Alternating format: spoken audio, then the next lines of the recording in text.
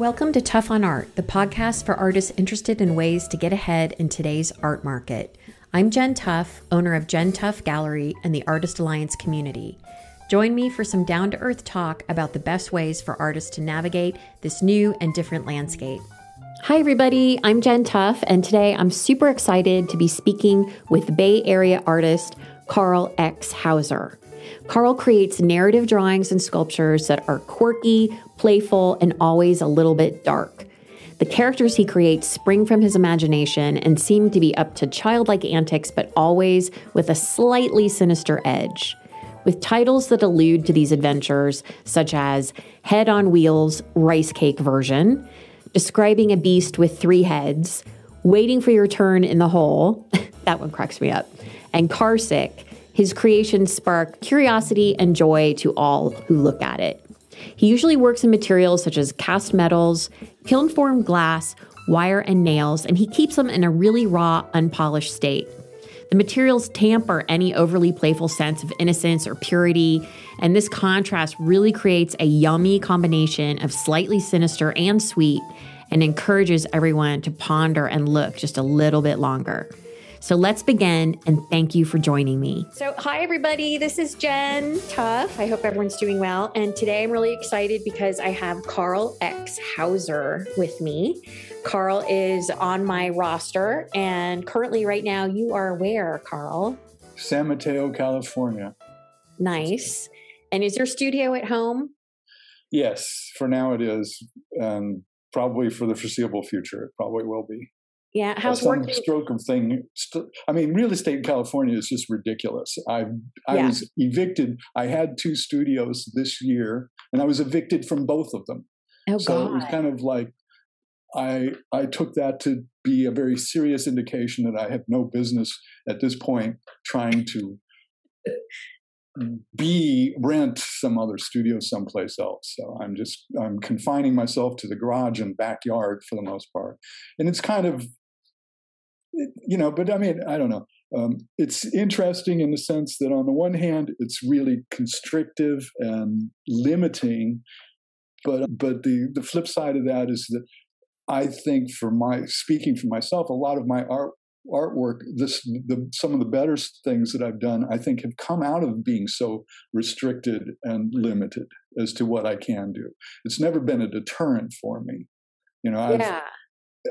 I've always, when I got out of art school, even when I was in art school, I knew I had a very tough row to hoe ahead of me, that it was going to be really difficult to be an artist because I knew I wasn't going to make any money at it, but that was the thing I was called to do. So, I took jobs mostly doing trades, working in the trades, doing construction, because it was working with my hands. It was building things, it was, as Terry Allen said, it ain't art, but it ain't bad. So, yeah. So that's, and I just kind of thought, well, I just keep plugging away. I make art when I can. And, the other upside of that was that I had money so I could make art. I had a steady income, was able to, it was a good way for me to continue making art. So yeah, and that's always the hardest thing, isn't it? You get out of school and you have to find a way of making money that isn't going to totally destroy your creativity or burn you out creatively. So it sounds like you found a good solution, because I think that's the first problem that artists run into, right? When you get out of school, you're like, the big crushing issue of making money, and can I still keep making my art? I remember I had a conversation with a good friend of mine, and we talked about this a bit. When she was first out of school, she had a job working at a photo editing lab, or some kind of photo lab, where she was basically looking at images all day. And she said, I got to a point where I had to quit because I couldn't look at images all day and then come home and work on my art.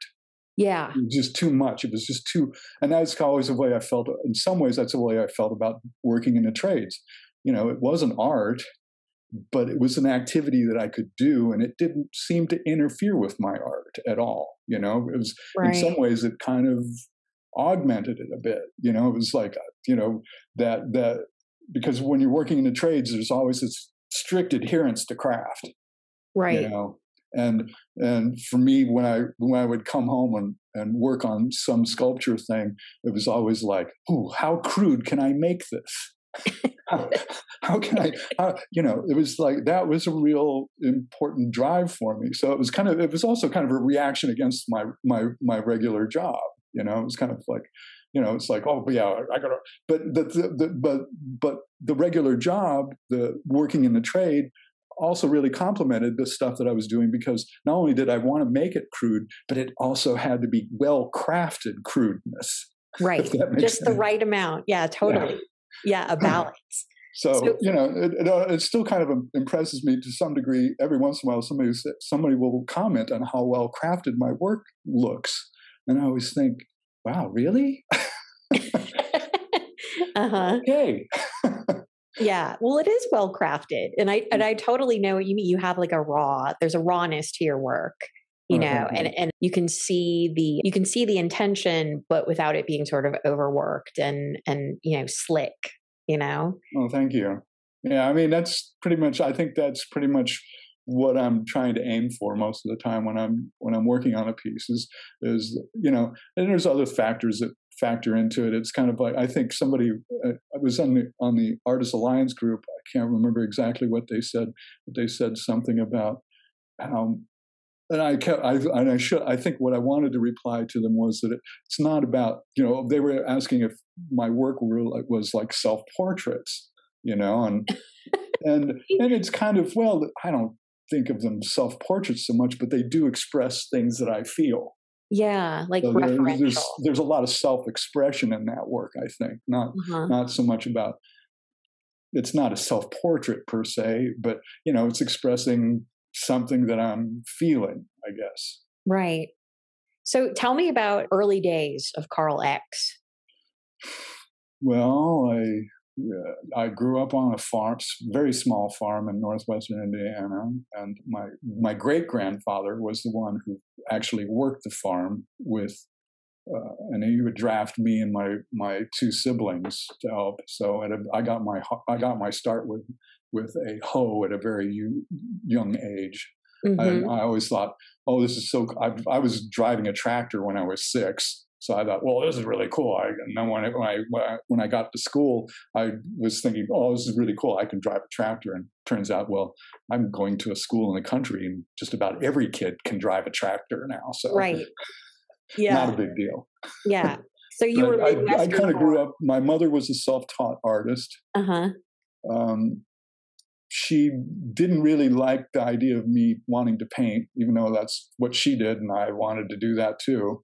But she would always encourage me to draw. I was pretty good. I was pretty facile with a pencil, and she got me lots of books. I basically was kind of a large. She would, I'd want to know how to make things look more realistic than I was able to. And she'd go, when she would go to buy art supplies, she'd give me a book on like how to draw perspective. So there was a lot of that kind of activity. I had a lot of that kind of exposure to, and they were really simple, pretty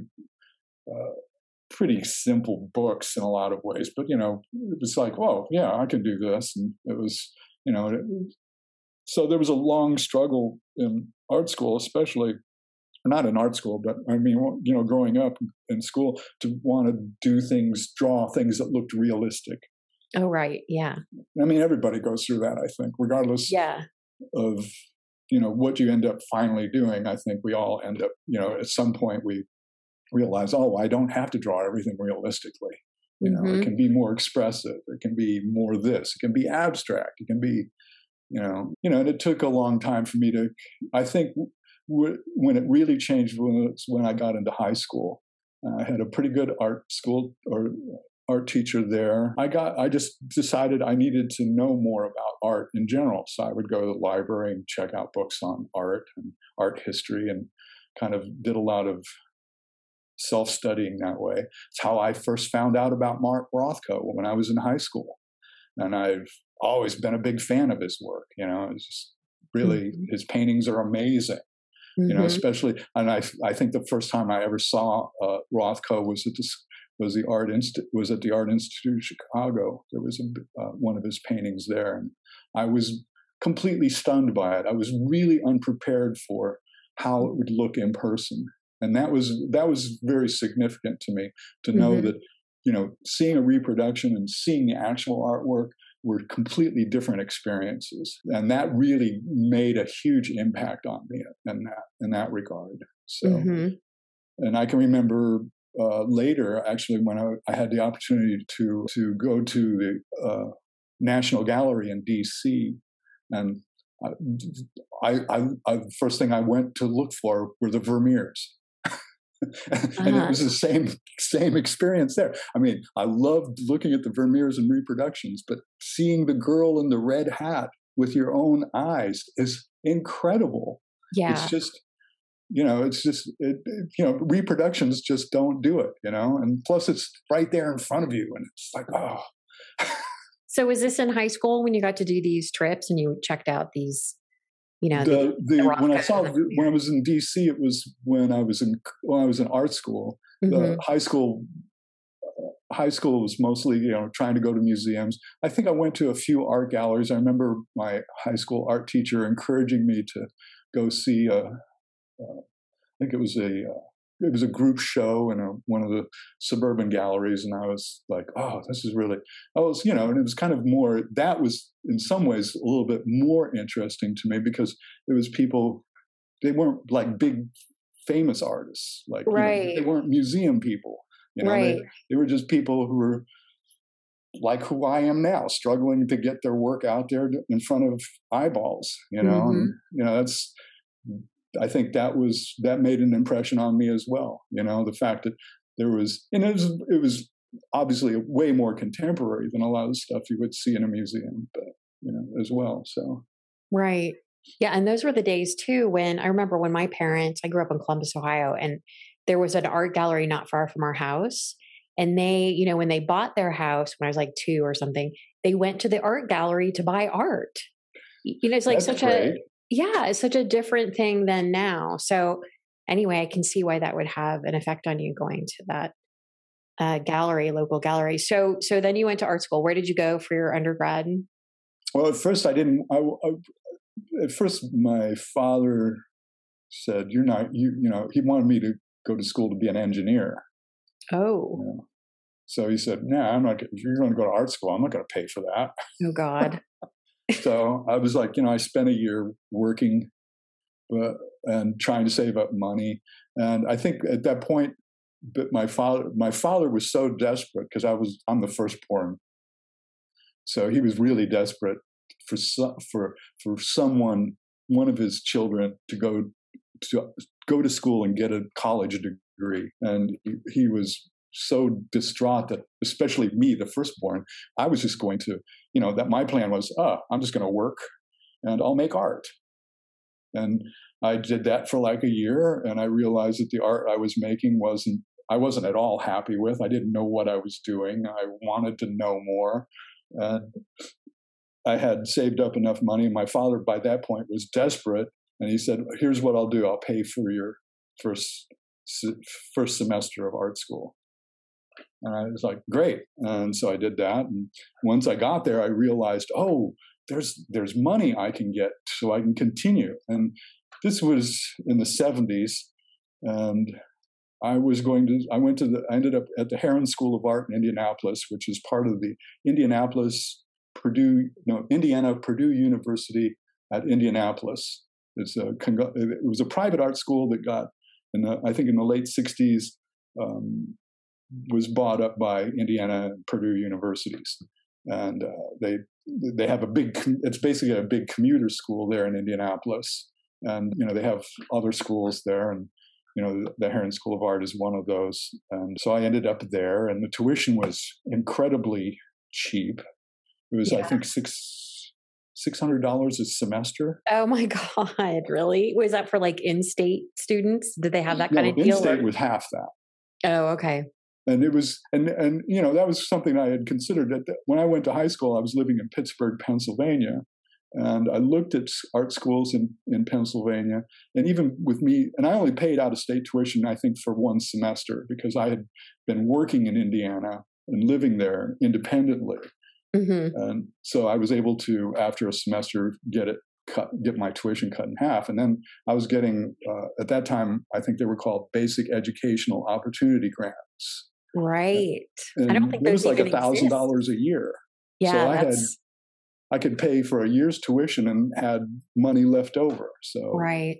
So and at a certain point, when I was in art school, I fell in with a guy who was opening up a neon shop, and he decided to take me on as an apprentice for whatever reason. Not sure how I managed that one, but I kind of looked at it and thought, well, this is kind of an opportunity for me to be able to do stuff with my hands and make money. So I made neon signs, and that was great because that guy got me into, for better or for worse, got me into the sign trade. And I did that for like almost 20 years, I think. Paid for art school, paid for graduate school, paid a lot of stuff. So it was, and as well as it did afford me some opportunities to make some art with it. So the problem I always had with it was people would always want to call me a neon artist, and I always bristled at that. I always really bristled at that. No, I'm an artist. I'm not I'm using neon because I have access to it, and that's it. Mm-hmm. And truth be told, when in the early '90s, I had a studio in San Francisco. Whenever I would do open studios, people would come in, they'd look at the neon stuff, they'd look at my drawings, and inevitably somebody would turn to me and say, so you must share the studio with somebody. So which do you do? Do you do the neon or the drawings? Oh, yeah. Because the drawings were so much more expressive. Yeah. I mean, because it was, it was more spontaneous. In fact, I always think of drawing as this, in a lot of ways, even though I do finished, it's always a finished piece, the drawing itself. I always think of them as these intermediate steps. When I'm working on sculpture, it's kind of maddening in some ways, because there's sometimes you just can't go any further with it. You have to wait for things. Mm-hmm. And so it'd make me kind of crazy, and I'm going to just draw. So, but it got to a point for me with the neon. I realized at a certain point that I had to quit doing neon just as art, because it wasn't really expressive enough for me. It wasn't, it was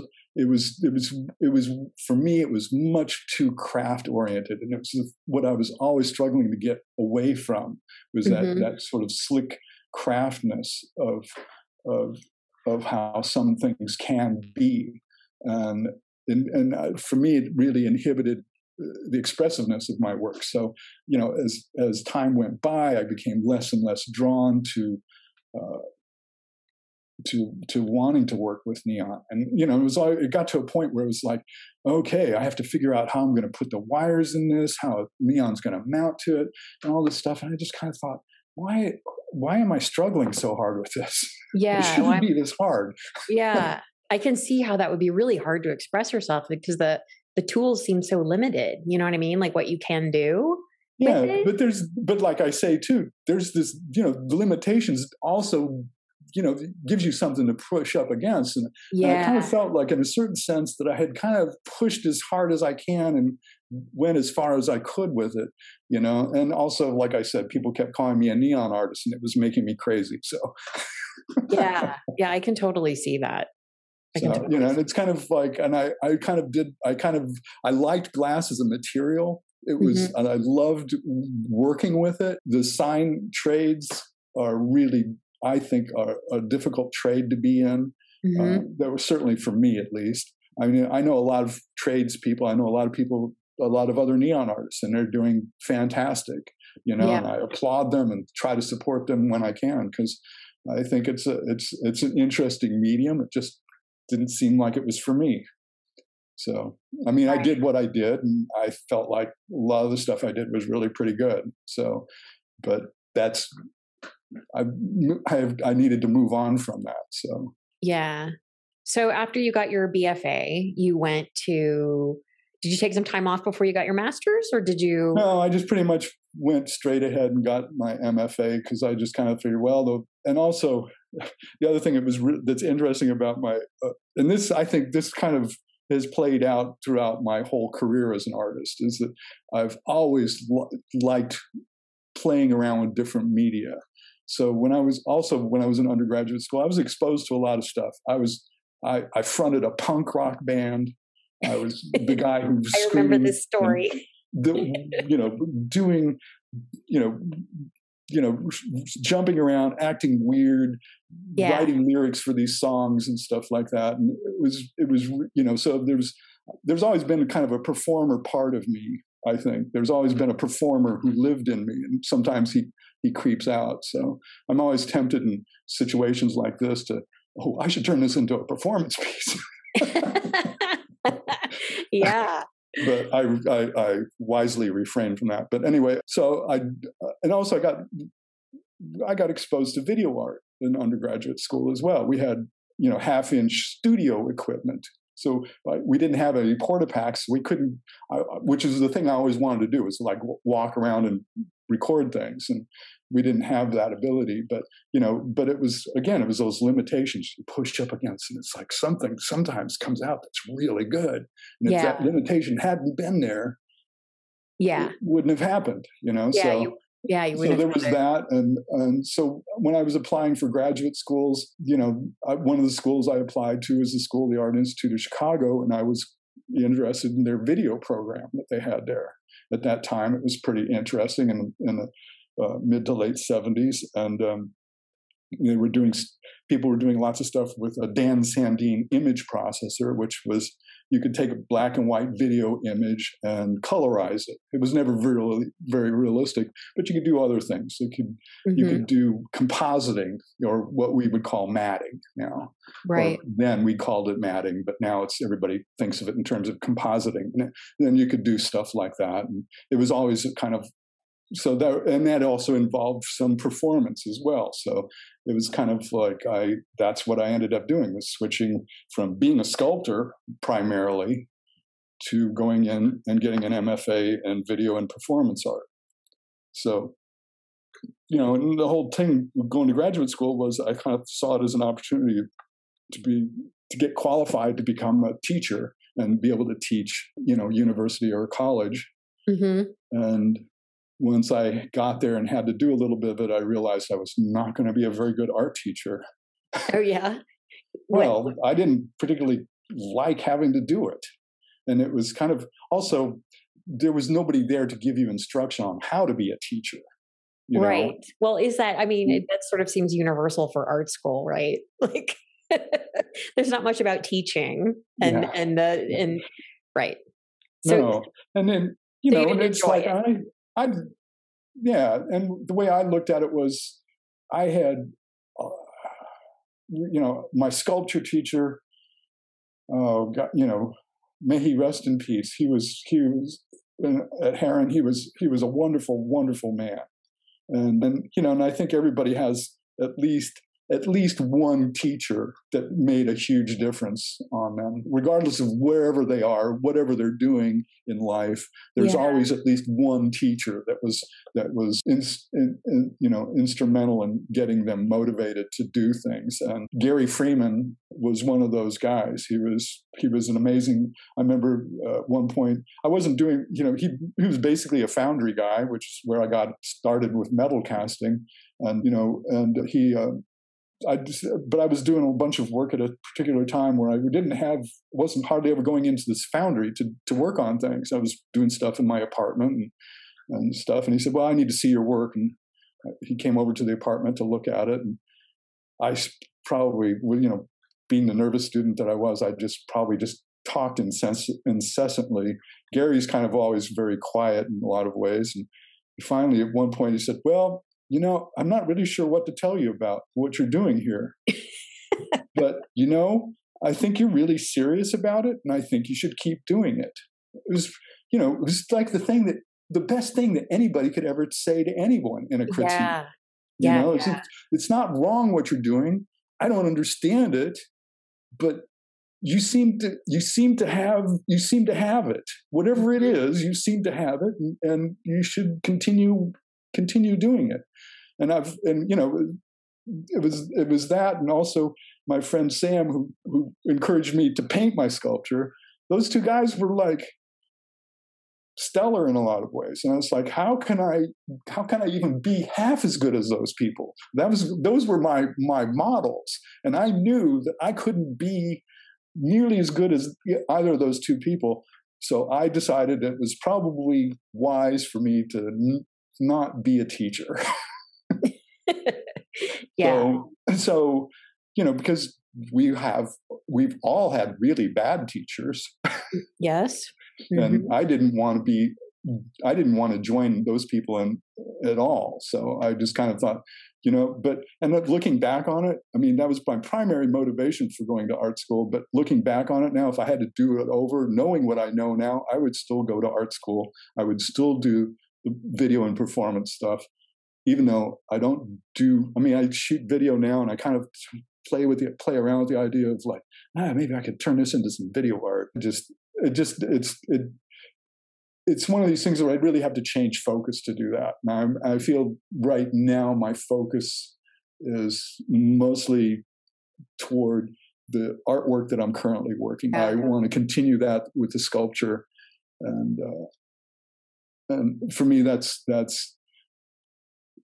I'm really enjoying where I am right now. It's been a long time. I've been making art for, since I kind of consider my, I got my MFA in 1981. So I figure I've been practicing as a professional artist for like 40 years now. So yeah, you know what you're doing.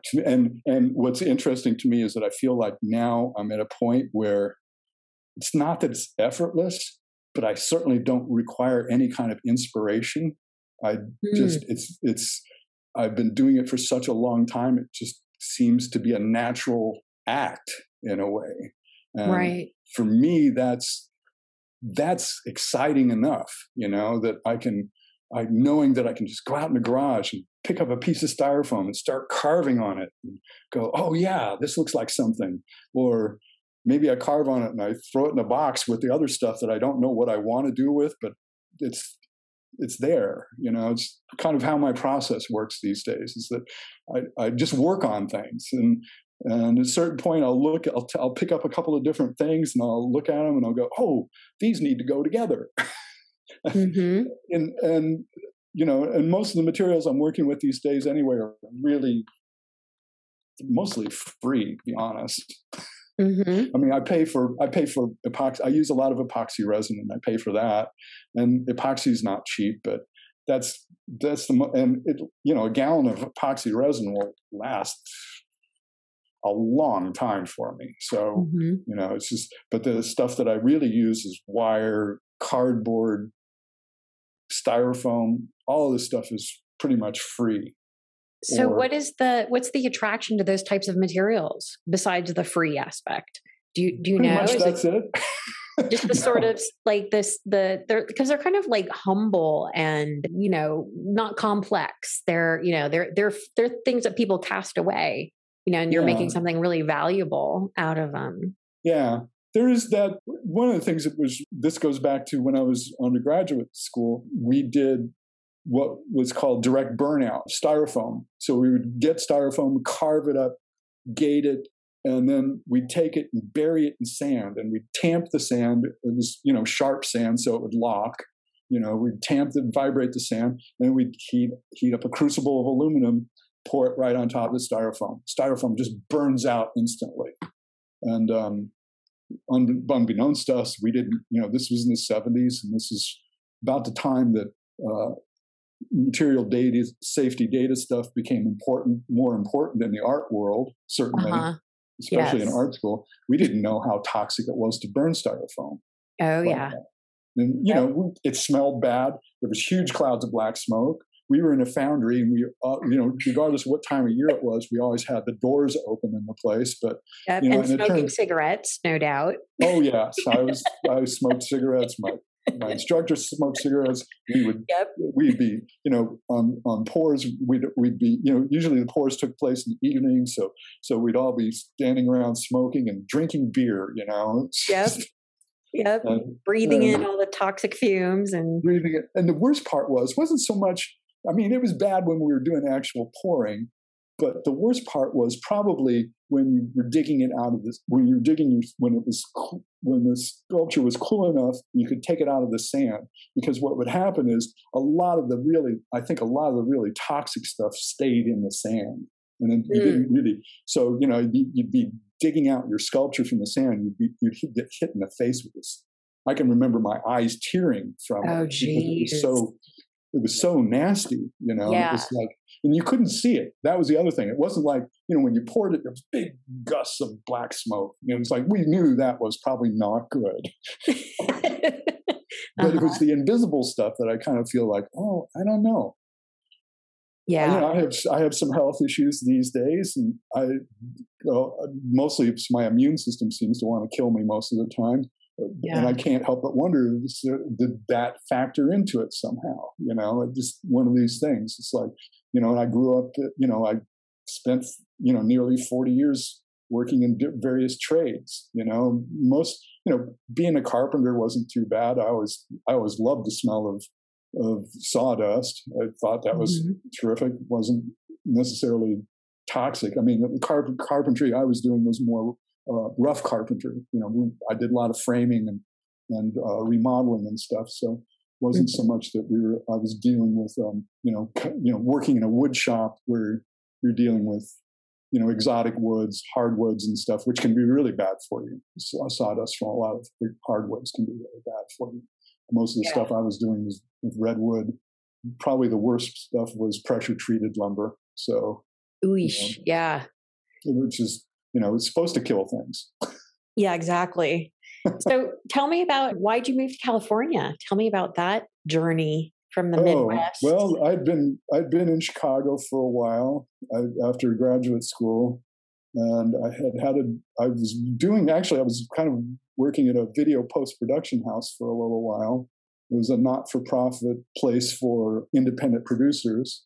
I was their technical director there, that's a funny title for what I did. But anyway, I got laid off from that job, and I was working, I was doing some AV stuff for SIGGRAPH, which is a computer graphics special interest group thing. Yeah. And this would have been in 1985, I think it was.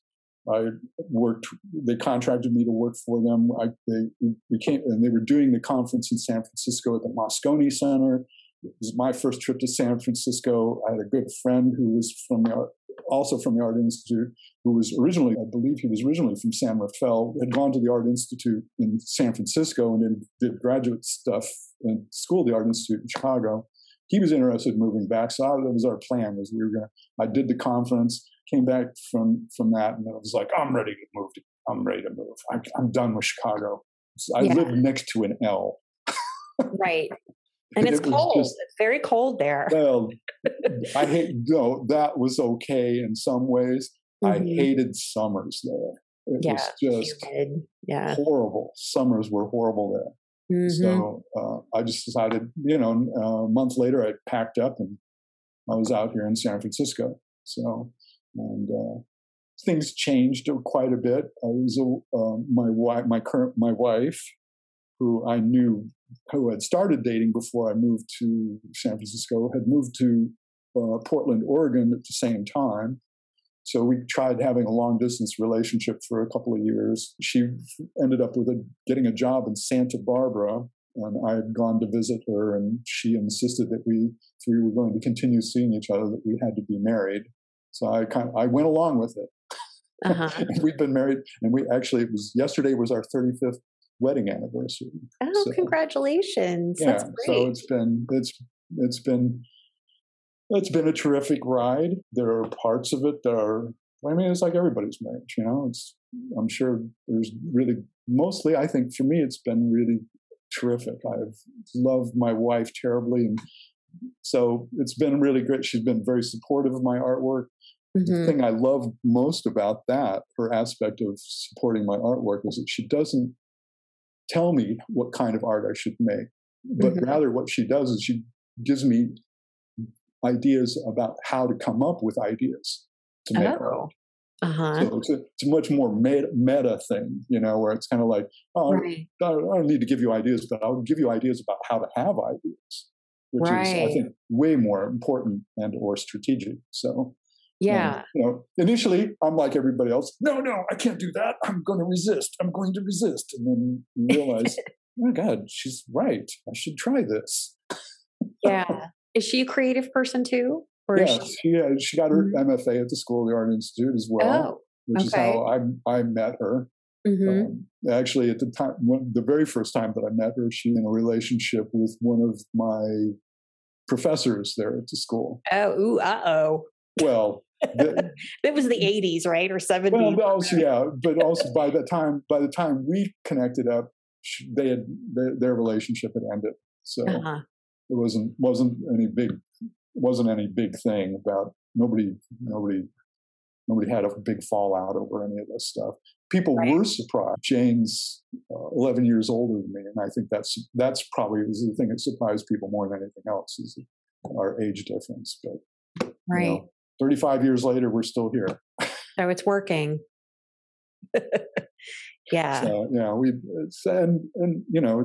it's great. So I couldn't have asked for a better partner in this mess. The mess. How has COVID been for you? Like the whole thing, the last couple of years? How's that?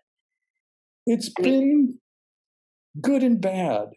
I mean, it's good in the sense that I'm a shut in anyway. So it's kind of like, it's like, oh, you mean I don't have to go out and see people?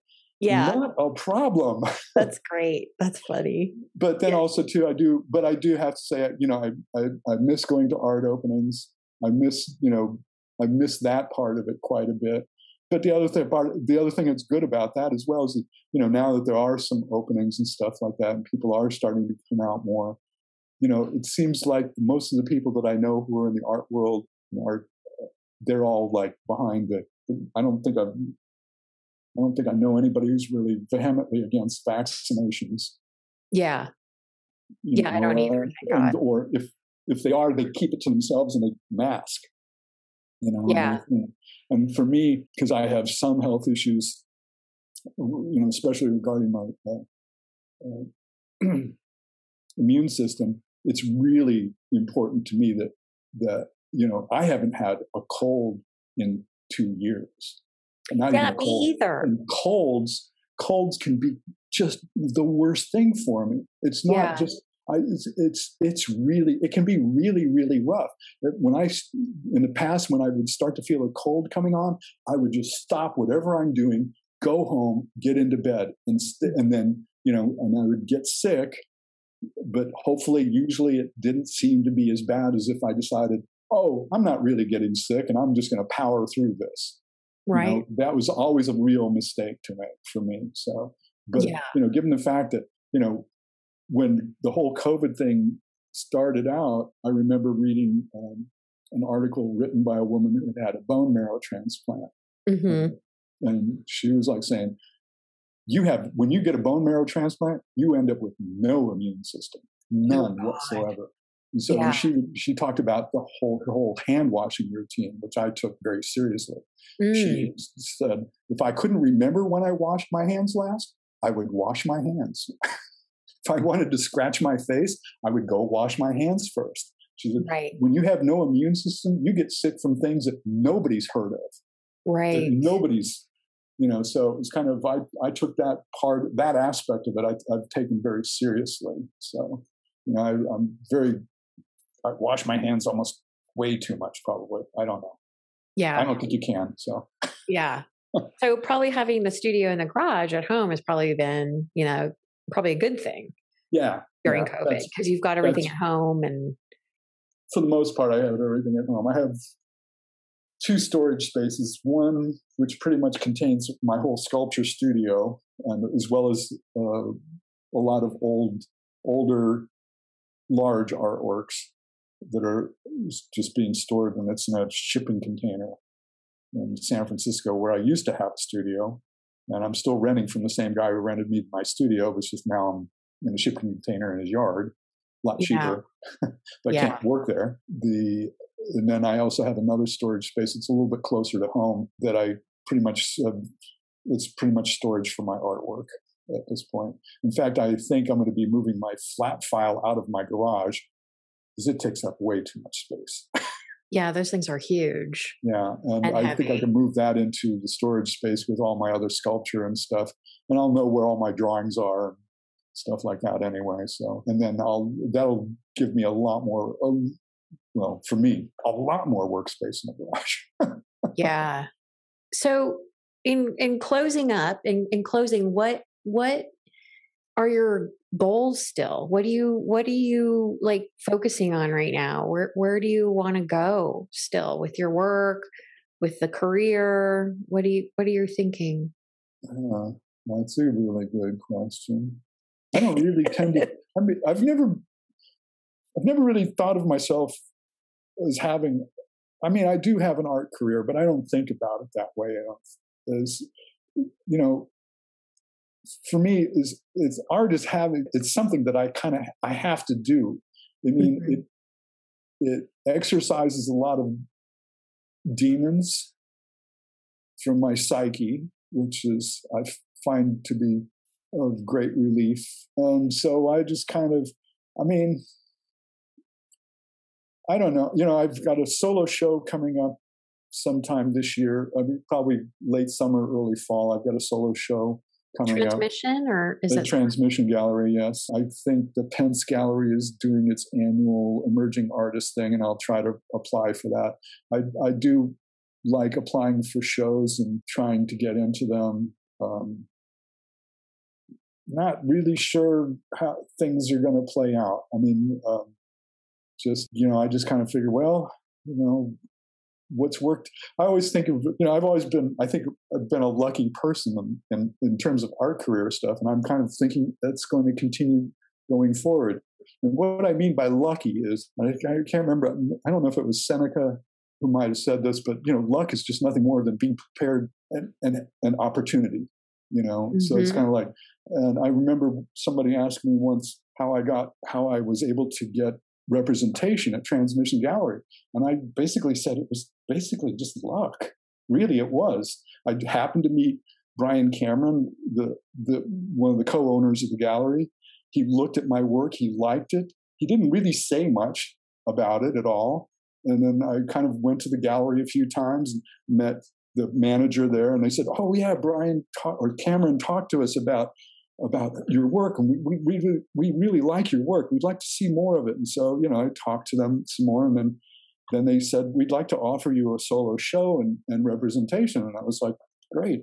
But this guy when he was asking me about it, and I said, you know, basically that's what happened. But part of it was too, I was really prepared for that opportunity. I had a large body of work, which was exactly in, you know, whether, I don't know how much of it was really good, how much it was mediocre, and how much of it was bad, I don't know. I don't make those judgments, because every time I think something's really good, those are the things that people seem to gloss over. Yeah, isn't that weird? I find that with a lot of artists. And so I just kind of go, well, you know, it is what it is. It's like people are going to make their own decisions about it. So basically, but that was the opportunity. But I was really well prepared for it. I was really well prepared. I had a large body of work. In fact, Ruth Santee, the other owner of the gallery, first thing that she said to me, she asked me was, "Are you prolific?" I'm going, what? I don't know. I don't know how to answer that question, because you know, that requires me to compare myself to others. And the minute I start to do that, everything just turns to shit. You know, it just goes to shit. Because I have this one friend, I don't know how she can be as prolific as she is. She's just, I'm in awe of her.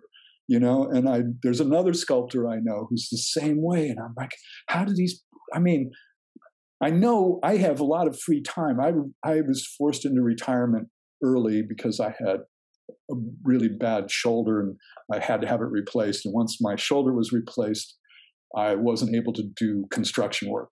That was it. So I went on to I was on disability for a number of years, and now I'm just retired. So, because I'm old enough to be retired now. So, but all of a sudden it was this opportunity. It's like, wow, I can make art full time now. This is awesome. Yeah. So, and I still can't keep up with these people, Yeah. And it's amazing to me. I mean, so when Ruth asked me that question, I was kind of taken aback a bit, because I'm thinking, I don't know how to answer that question. I really don't. All I know is that I just it's probably this Midwestern work ethic thing. I think, you just put your head down and do the work. You don't think about it. You just do the work. Yeah. Very, very, yes. And it's true. There's that ethic in the Midwest for sure. Definitely. I mean, I can say that from being raised in the Midwest. Everyone's just no nonsense, no nonsense, just work. Don't mess around, just do the work. And I've always felt a really strong kinship to the Harry Who, from, because, they were from, most of those people had been students at School of the Art Institute. So I was like, yeah. And I felt really close, and I felt a very close affinity to those artists, and I kind of tried to pursue, even though I was mostly doing, when I was at the Art Institute and in Chicago, I was mostly doing video and performance work. There was still some kind of, for me, I could feel this sort of kinship there, because my performances weren't particularly serious. A lot like my artwork. It's kind of, you can look at it, you can see that there's some serious stuff going on in there, but there's also a bit of comic relief, because if it's too serious, it's depressing. Yeah, it's not fun, and it's not fun to make for you. Probably. It's not fun to make. Yeah. I mean, even though when I'm making a lot of this stuff, I can feel there's a lot of depression behind it. There's this other part of me that has to go, I need some relief from this, so what can I do to kind of, in fact, that was a criticism I got more than a few times about some of the video stuff that I did when I was in graduate school. So, it's like, well, this is going along being really sort of serious and dramatic, and then you did this. And it was not, and it wasn't serious anymore. It's like, can't you ever be serious? Oh, wow. It's like, not really. Yeah. So yeah, I kind of, but that's just how, I mean, so going forward, I think that's kind of where I'm trying to head, is like, how do I keep with the sculpture? I think, how do I keep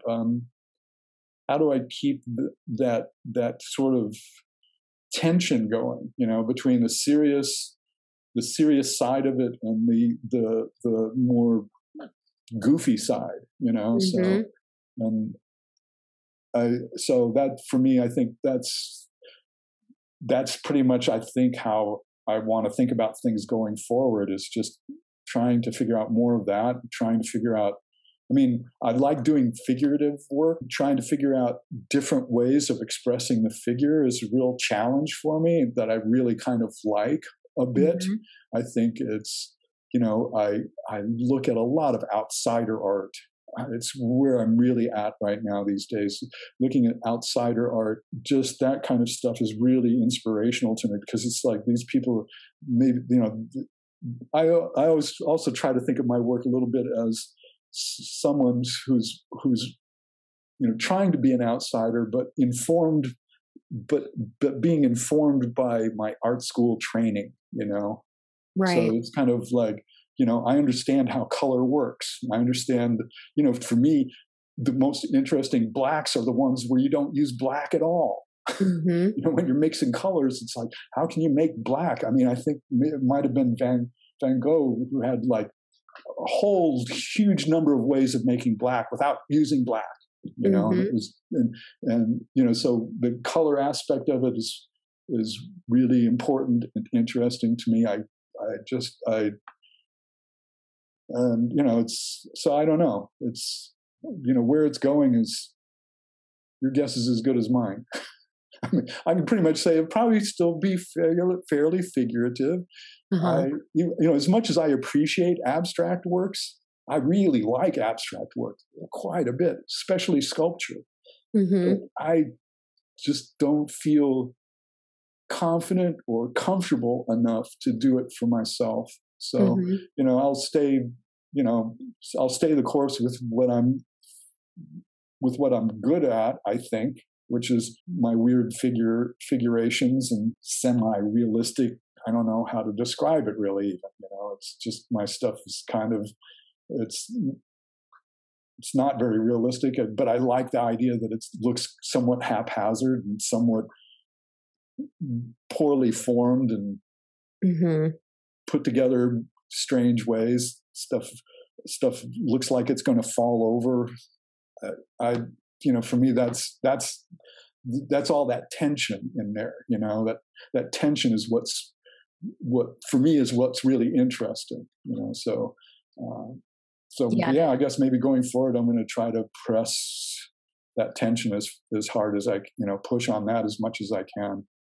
Yeah. And that's what draws people to the work too, I think.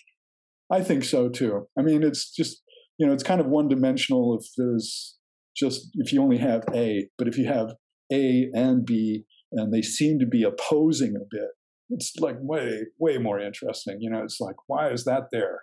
How is it that thing is standing up and it really shouldn't be? Or, I don't know. Yeah. Yeah. Your work definitely, I can see that in your work for sure. And definitely the inspiration as well from, more outsider artists, because that's where that realness comes in. That raw realness but then you have the art school, background informing it, that kind of education that you can examine the A and the B, right? Right. Yeah. Without it losing it, appeal. It's realness, Yeah. Yeah. And the color stuff, for me, the thing I'm liking most about the work that I'm doing now, for up until just couple of years ago, I was doing a lot of metal casting, because I had access to where I could do work in a foundry. And when you can do most of the work yourself, you save a huge amount of costs on labor. I just recently finished up on a commission that I wasn't able, basically all I did was make the waxes for it. And I took it to local art foundry. They cast it for me. They have a service called Cast and Blast, where they cast the things, they sandblast the parts, give them back to you, and then the welding and patination are all left up to you. Doing that process pretty well. I think in the future going forward, what I would like to try to do if I'm going to be doing any more casting is to be a little bit more strategic about it in some ways by doing small maquettes, models, having them scanned in 3-dimension, laser scanned, and then what's nice about that is you can scale it. It makes it really easy to scale up. Oh, cool. Yeah. So that's kind of my next project that I would really like to try to work on. I'm not sure how I'll get to it financially, is to take a small sculpture, get it scanned, blow it up, have it printed, take it to a foundry and have it cast. So that would be really cool. That would be very much fun. Very expensive for me. Yeah. As an undertaking, but so it's something there that's always on the back burner, because that's going to be an easy thing for me to do, to come up with. Is to come up with a small sculpture that'll be a walk in the park. So the thing I liked about casting and working in a foundry was I was kind of freed of, I was allowed to be able to just. I have a huge library of molds, so I would cast lots of waxes from those molds, and then I would sit around be like playing with Tinker Toys in a way. I could cut things up. Wax is a wonderful medium to work in. I can cut things up, glue them, solder them together, do all kinds of strange things, and if I didn't like it, I could just go right back into the wax pot, and melt down and use it over again. So. Yeah, it's a wonderful process, that part of it, and after that point, it gets to be real serious labor. Yeah, I can imagine. And it's hard work. There's nothing about wax work is probably the easiest, or mold make some aspects of mold making and the wax work are probably the easiest things in foundry in terms of having to do physical stuff. When you start making ceramic shells. There's that, then there's the actual pouring of the metal, there's the divesting of the shells, and it gets to be heavy and hot, and Yeah. I kind of feel like I'm so out of it these days. I've not had to do physical labor now for, I don't know, 7, 8 years or something like that. So I feel like I'm really out of it in that regard. Yeah, I bet. Yeah, it's definitely a lot of work for sure. So, well, Carl, thank you so much for. Well, thank you. I appreciate this. This is so great to be able to talk to you, and it was a great opportunity. So thank you. I've enjoyed spending the last hour with you. It's been really nice, and yeah, I mean, take care and have fun, and we'll chat soon. All right. All right. Good talking to you. Thanks, Carl. Thank you so much for listening and supporting this podcast. Your support means everything. If you'd like to learn more about the Artist Alliance community, send me a question, or learn about other events or projects coming up, please visit my website at www.jentuff.gallery. See you next time.